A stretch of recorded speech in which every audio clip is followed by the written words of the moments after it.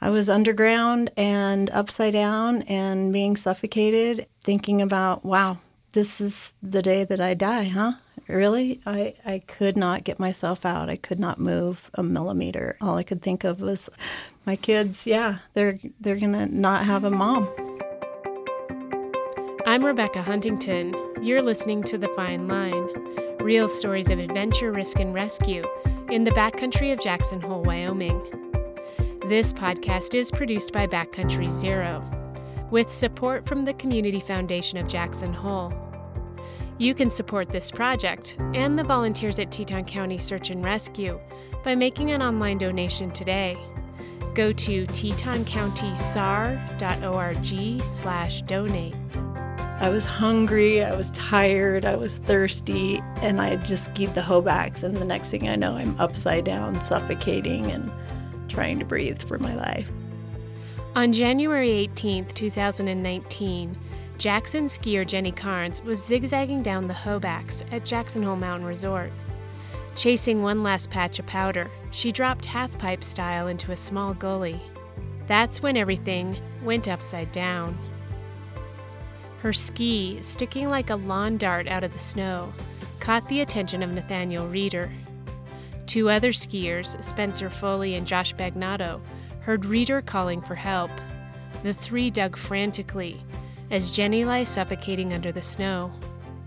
In this episode, we revisit that fateful day with Jenny, Josh, and longtime Jackson Hole ski patroller, Kirk Sparky Speckhals. The first patroller on the scene, Sparky talks about Jenny's rescue and how to prevent snow immersion suffocation, a danger that lurks on powder days. So I'm Jenny Karns. I grew up in Jackson. Actually, my family is one of the first homesteaders here. We've been here since the 1890s. And my dad is also an Olympic skier. He was a biathlon skier in the Olympics, but he was also a national champion alpine skier and jumper. And I was a ski racer, state champion for high school ski team. So I've been skiing Jackson Hole all my life. Snow King, the Hobacks, the expert shoots, the bunny slopes, whatever. I'm a skier. It's my life. I was fully buried, and I had been there for probably about 10, 15 minutes, upside down. One ski was only one out, and I was fully hanging in the snow with my head almost in the creek.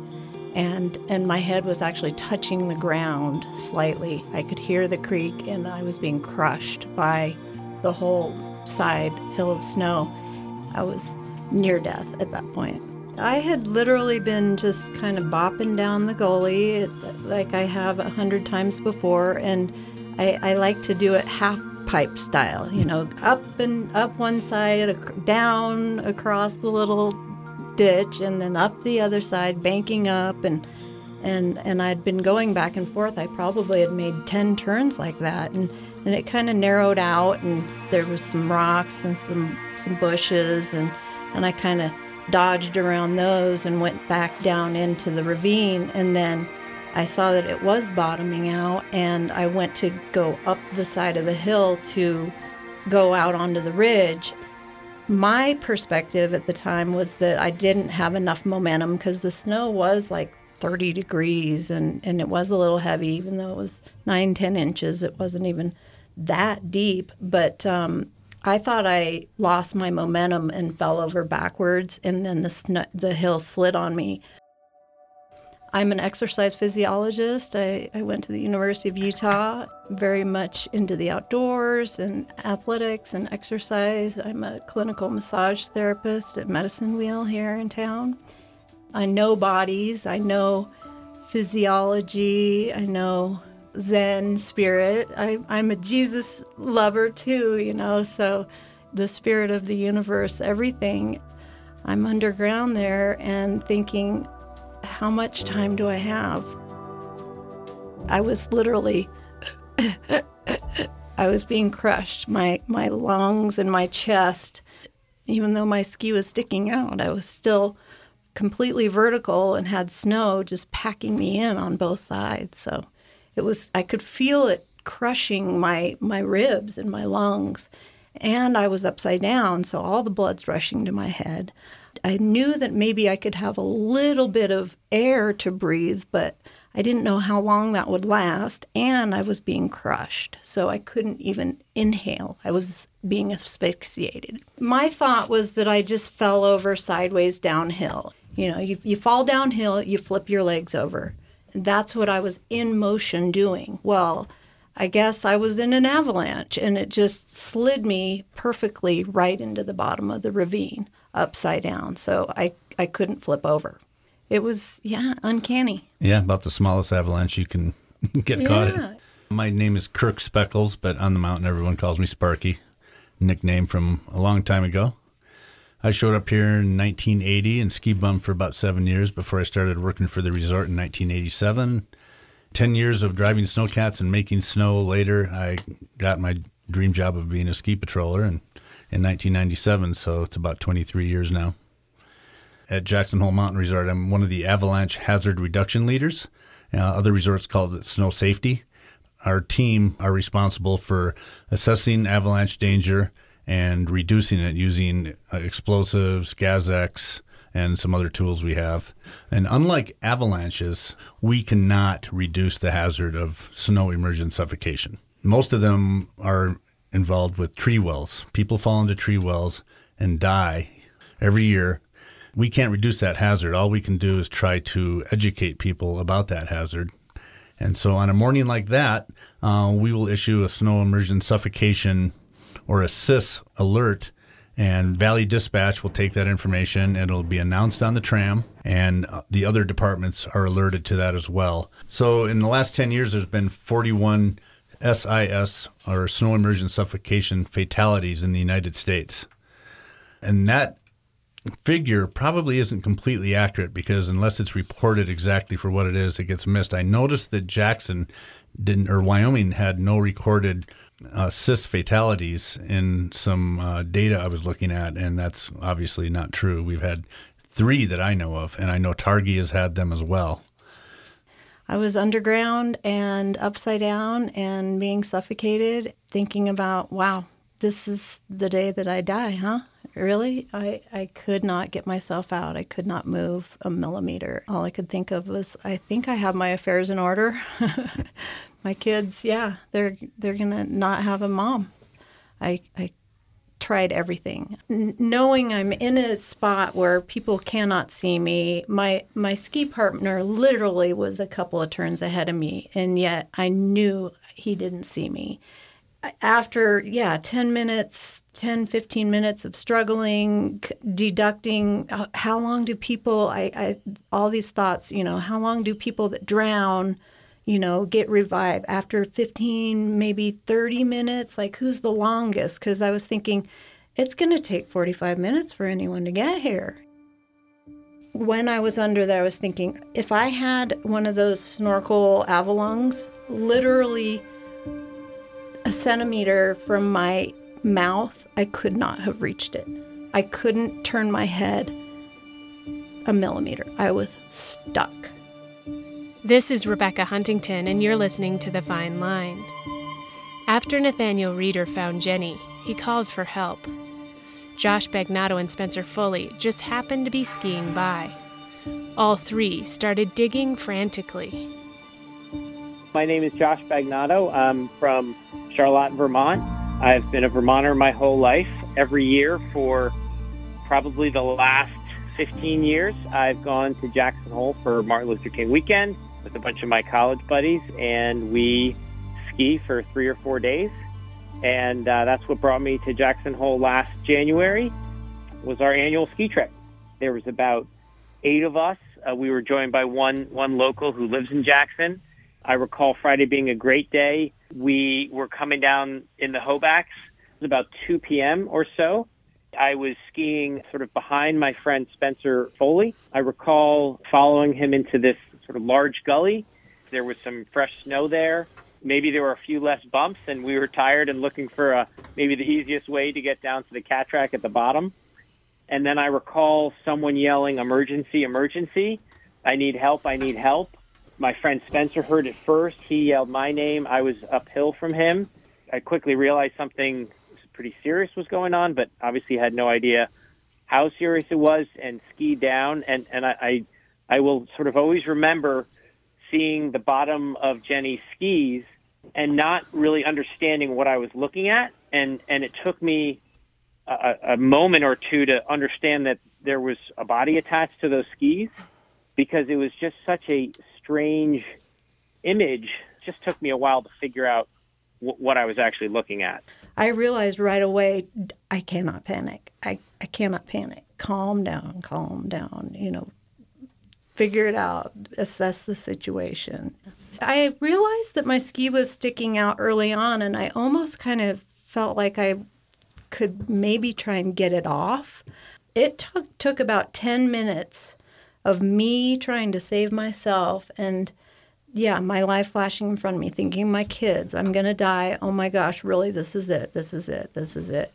I literally was talking to God saying, really, okay, what do I do?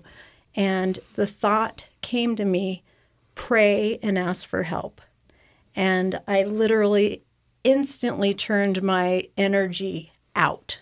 I stopped focusing on saving myself, and I sent it out. And I just wiggled my toe.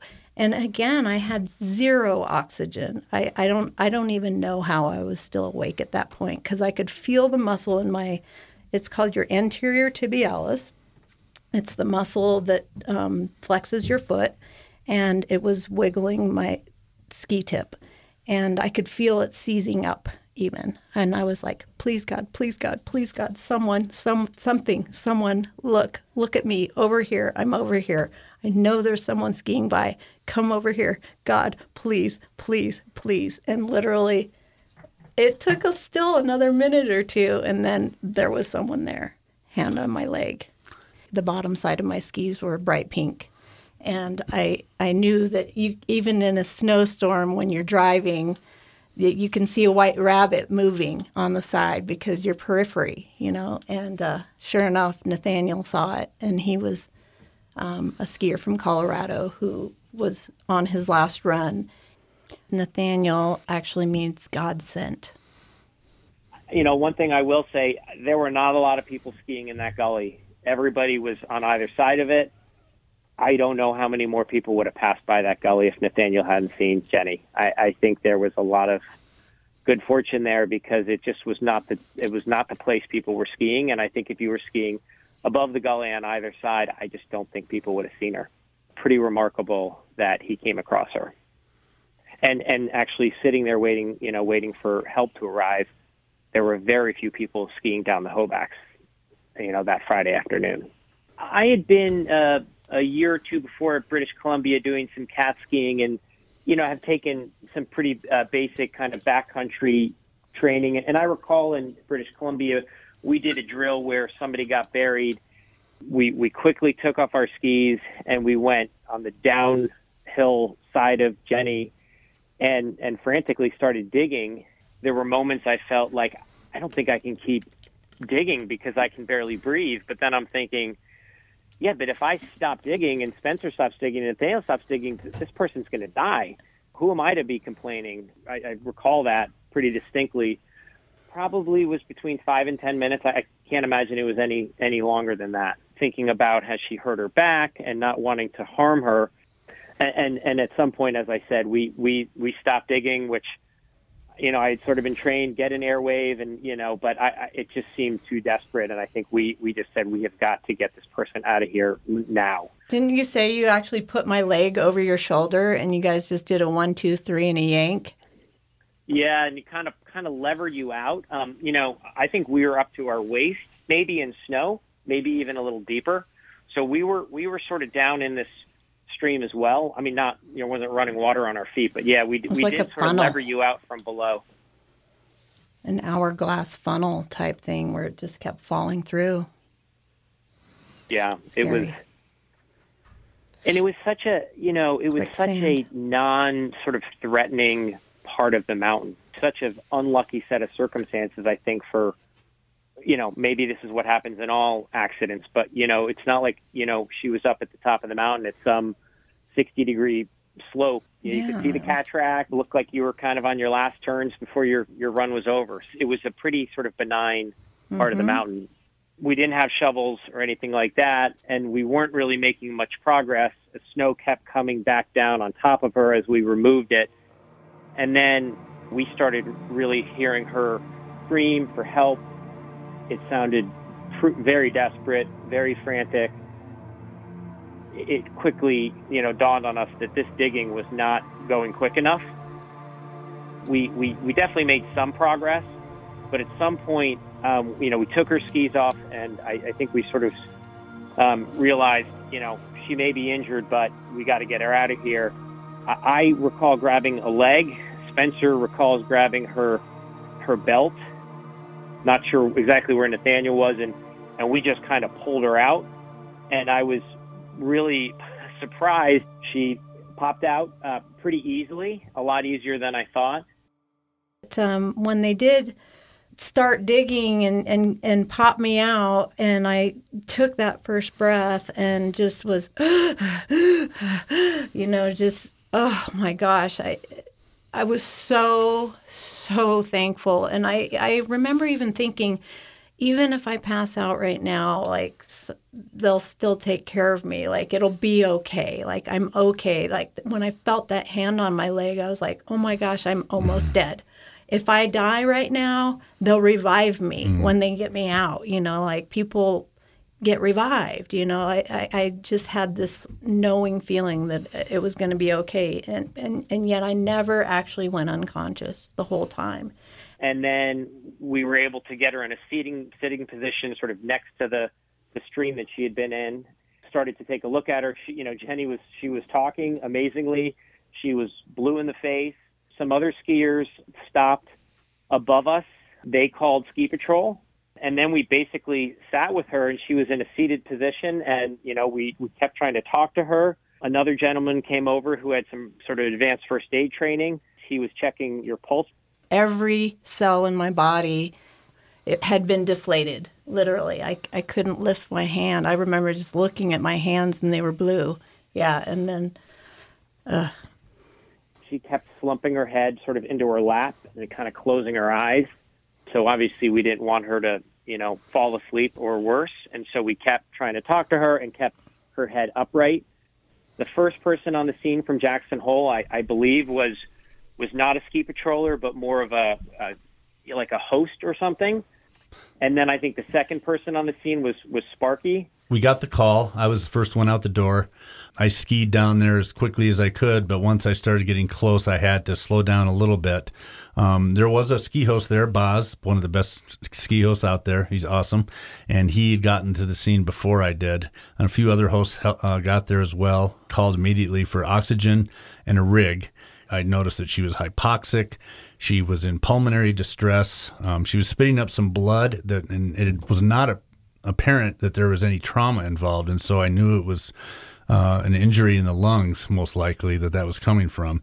My voice on the radio calling for, the gear and extra workers, they told me later that there was a little distress in my voice, and there obviously was. I knew that, even though she was almost at the bottom and, she's breathing now. No, it was a medical emergency. And what I would describe that is it's very similar to being buried in an avalanche. If you're lucky enough to have an air pocket like she did, you can breathe for a while, but pretty soon the concentration of oxygen goes down and you're starting to rebreathe CO2 that you've expelled.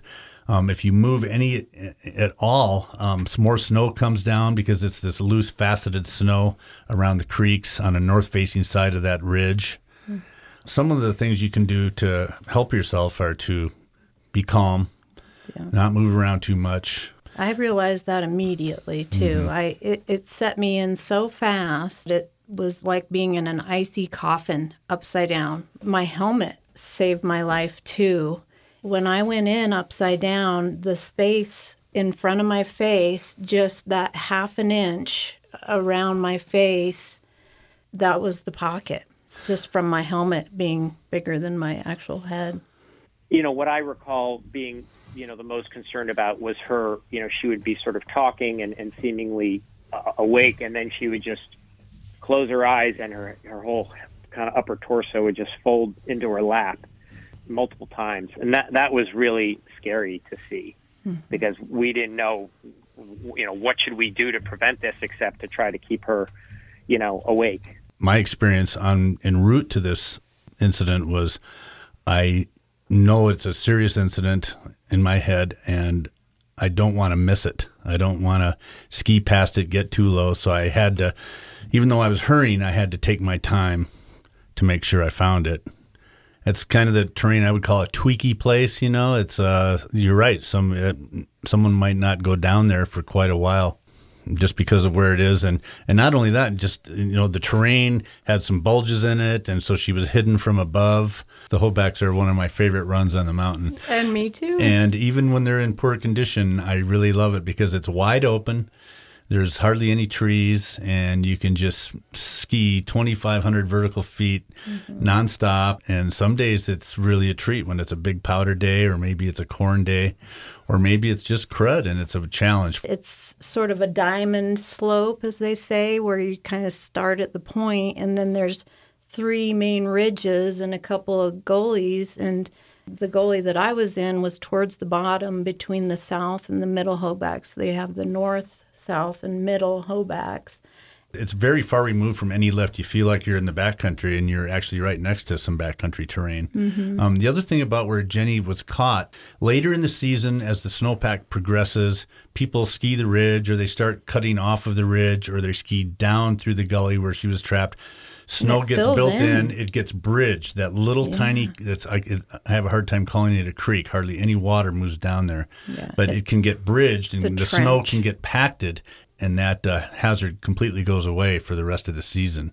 When I got there and got out of my skis, and when Pete Poppinshot got there and got out of his skis, we both pretty much plunged to our waists because despite the fact that it was warming up, the snow was kind of wet or whatever, the snow in the creek and near the creek where you were, all hollow facets. And completely so hollow. It's much better to go feet first than head first. And so we were okay, but it just freaked Jenny out to see that happening to us. And it was fine. We were fine, but she was already in such distress and so hypoxic. Yeah, I'm flashing back to that now. And she saw that happen. She's like, oh my God, I was like, no, we got this. We're going to be okay.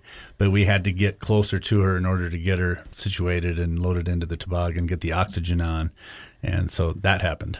First, we had to wait for the equipment, so there was anxiety. When the oxygen showed up, we got her on oxygen, on a non-rebreather mask.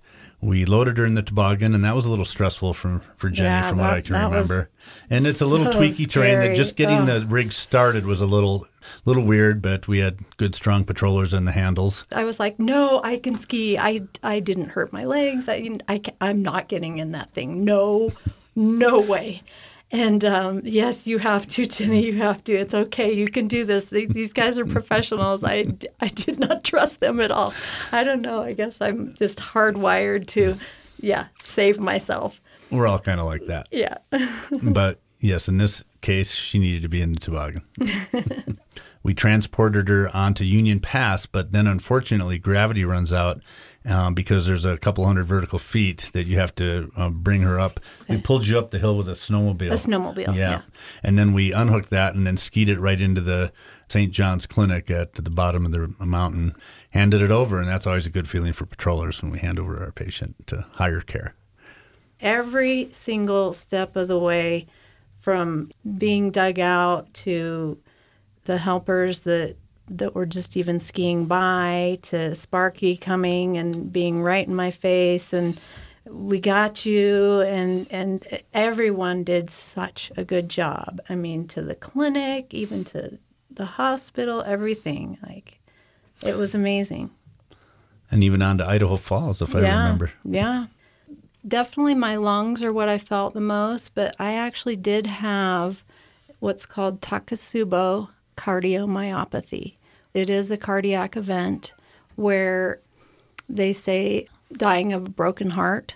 It's actually a real thing. My heart took a blow, basically an adrenaline overdose, especially because I was inverted. I was upside down. My cardiologists actually say, it's unbelievable that you survived, because even a a person hanging upside down for 15 minutes or more with the blood rushing to your head and leaving your limbs and clogging up your heart, I guess, whatever, pooling and not flowing, not circulating, can be a killer. It zapped my heart. Takotsubo cardiomyopathy, it's a Japanese word for octopus. Basically, the lower part of your heart sort of bulbs out, like the pressure and the adrenaline and the shock cause it to go wonky, I guess, and blow out. And so it took me about a month to recover from that.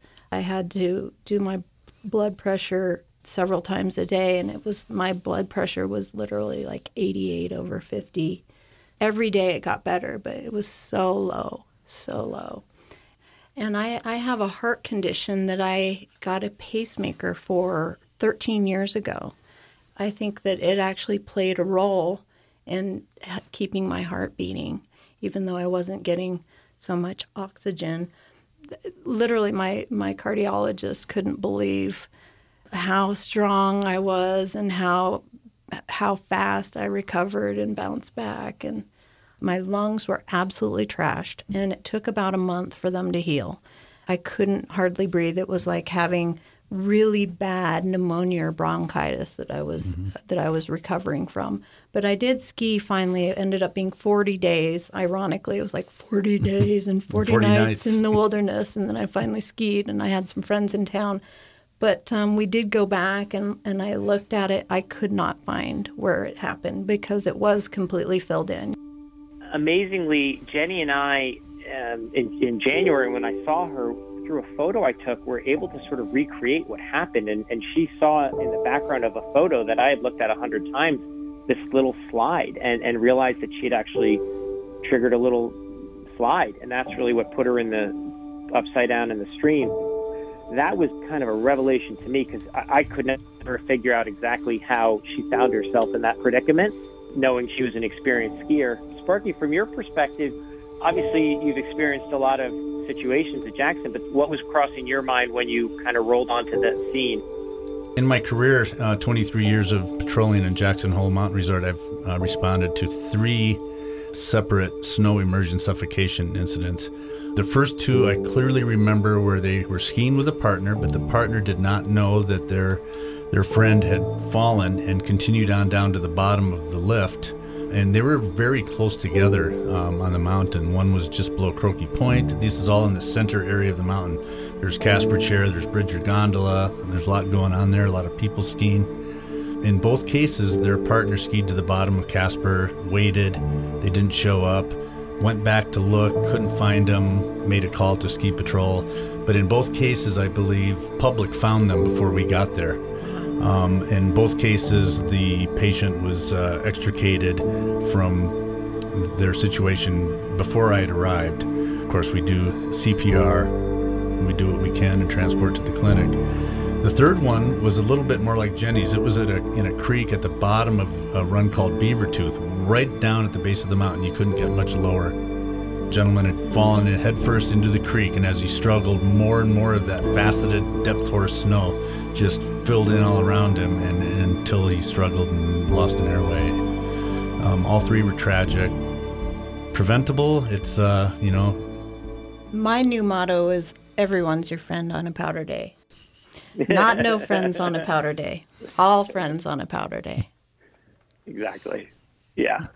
We're all guilty of skiing. Yeah, I'm skiing with so-and-so, but you don't see them till the bottom of the run. It's quite related to avalanche danger, First thing you want to do is avoid them on high-risk days. What's a high-risk day? Anytime it snows a lot. Tree wells aren't always dangerous, but they can be, it's hard to tell just by looking at a tree well. People love to ski the trees, but there's days when you should probably avoid it. Stay with your friends. If you're not going to ski together and look at each other side by side, that's fun sometimes when the skiing's so good and effortless.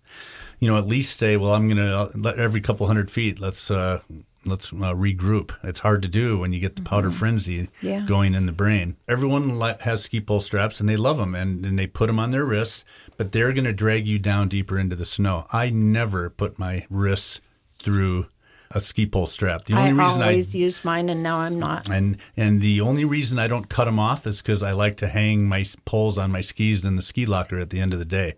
Otherwise, they'd be gone. I never, ever put my pole. Now, if you're skinning, that might be a little different because you can get better leverage or, cross-country skiing. But when you're in tree well or avalanche terrain, don't put your wrist through the straps. Having a whistle. You can put a whistle on a zipper somewhere near your collar so that it's always easy to reach. Whistles are really a good, cheap piece of insurance. Everyone should have a whistle. Wow. If you are a rescuer, it's always handy to have a shovel. It's the best tool. All those guys digging me out regretted not having shovels. Yeah, digging with your hands is not very rewarding. In fact, Nathaniel, I remember just looking over at him, and he was just in shock, face red, sitting over there and looking at his hands. And I think that his hands were even maybe bloody because he had taken his gloves off. Yeah. But a good rule of thumb is, if you try to follow the person's body down, if they're head first in a tree well or in a creek or whatever, if you start following the body down, you're just going to put more and more snow down into that person's airway. It's better to get below that person and dig in from the side and dig towards the airway. And it's very similar to strategic shoveling that you do in a real avalanche situation where you're digging in from the side. Digging in from the bottom under the side, that's a new one to me. Yep. And through my experiences with the Jackson Hole Ski Patrol, I no longer get the same enjoyment when I'm skiing in tight trees on a big powder day when I'm solo. Because I'm always a little, in the back of my head, I'm thinking about tree wells. And my favorite has always been trees. And now I'm like, whoa, now that I know what's down there and under there and back there and in there, woo, whole new perspective. It definitely has traumatized me. I've been hardcore skiing, river running, Alaska, wilderness, adventures, survival, whatever, climbing. And this thing rocked my world. Skiing is my life. And for this to happen, I actually have had PTSD and nightmares, bad nightmares, all different kinds of scenarios, like being on the river and there's all these jellyfish, and I'm leaning over the boat and looking at these cool fish in the river, and I fall in, and then one of them's pulling me under, and I'm drowning, or even skiing dreams, or adventure of one sort or another, or people even. They're fun, and then they turn tragic, and I wake up screaming, literally. I'm very much the mind-body person. Meditation and therapy and gratitude has been the biggest thing for me. Being afraid, I realized, wow, I didn't realize how traumatized a person can get and subconscious this stuff is. And being afraid of, having fun, and then it turns tragic because so many of these things really can. And I've had so many friends and so many situations where things have turned tragic, and then all of a sudden it happens to me, and I'm like, whoa, okay, this is different. I was sad for a while. I was sad and angry that it happened and that I was so affected by it. I really had to come to terms with it, actually. We actually had planned a cruise and a family reunion in Florida and the Bahamas a couple of weeks after the accident. It had been planned for months, but it was perfect timing. I got to get away from Jackson and go to sea level and have the ocean air and walk on the beach. I literally could only walk like half a mile, and my lungs just burned. And I would cry. I literally would cry, and it's making me cry now because I did not want to be turned off by skiing or exercise or anything. And I got home. And, it was mid-February, and it just kept dumping and dumping and dumping. I finally did go skiing, and I cried on the way to the mountain. I remember I was with my friend. They're like, "Are you okay?" They talked me into going for one. Okay, I'm going to go. I do. I got to get back on the horse. And I remember driving. I'm a talker, right? And I'm with my friend Morrison Sims. She's my best friend from growing up, and her dad is John Sims and Sims Fishing, and he invented avalanche, shovels and probes and everything, Lifelink. I went with her and some friends from Colorado and California. I literally remember driving down the highway, the approach to Teton Village, and looking up at the mountain, and I felt like vertigo almost. She just looked at me. She had been talking, and I literally was deer in the headlights. She's like, "Are you okay?" And I just burst out crying, and I'm like, "I don't know. I guess not, And she's like, "Well, are you sure you want to do this?" And I'm like, I don't, but I think I have to. And we skied, and of course it was dumping, and it was wet and heavy and everything, but we were with such a great group of friends, and I really have fun. And I love skiing. I mean, I levitate, and I become one with the mountain and the snow and the friends, and I ski alone a lot too. I actually ski alone more than I ski with friends, and just cruise around, and it's just, I'm one with it all. Again, during the summer even, these nightmares persisted. A couple nights in a row or once a week, or then a couple weeks would go by. I'm like, okay, I'm finally over it, and then I'd have another one. I've only been skiing a handful of times this year. It has been an interesting experience, just all around, the way that things play with your mind, and that it is a lifestyle. I mean, skiing is my lifestyle. Our lives are based around it. We live in this Jackson Hole mountain resort town because of skiing, really. 22 people died last year that I know of, maybe more, in avalanches around the country, just in this country. And one died on the day that I was buried in Utah, a guy named Michael. It breaks my heart, and yet I'm so grateful that, it breaks my heart that they didn't survive and I did, and I'm so grateful, and that I get to live to tell the story. Yeah, and that all friends on a powder day is actually kind of the takeaway. We are all in this together. It takes a village. This podcast is produced by Backcountry Zero, a vision of the Teton County Search and Rescue Foundation to reduce fatalities and serious injuries in the Tetons. Find out more at backcountryzero.com.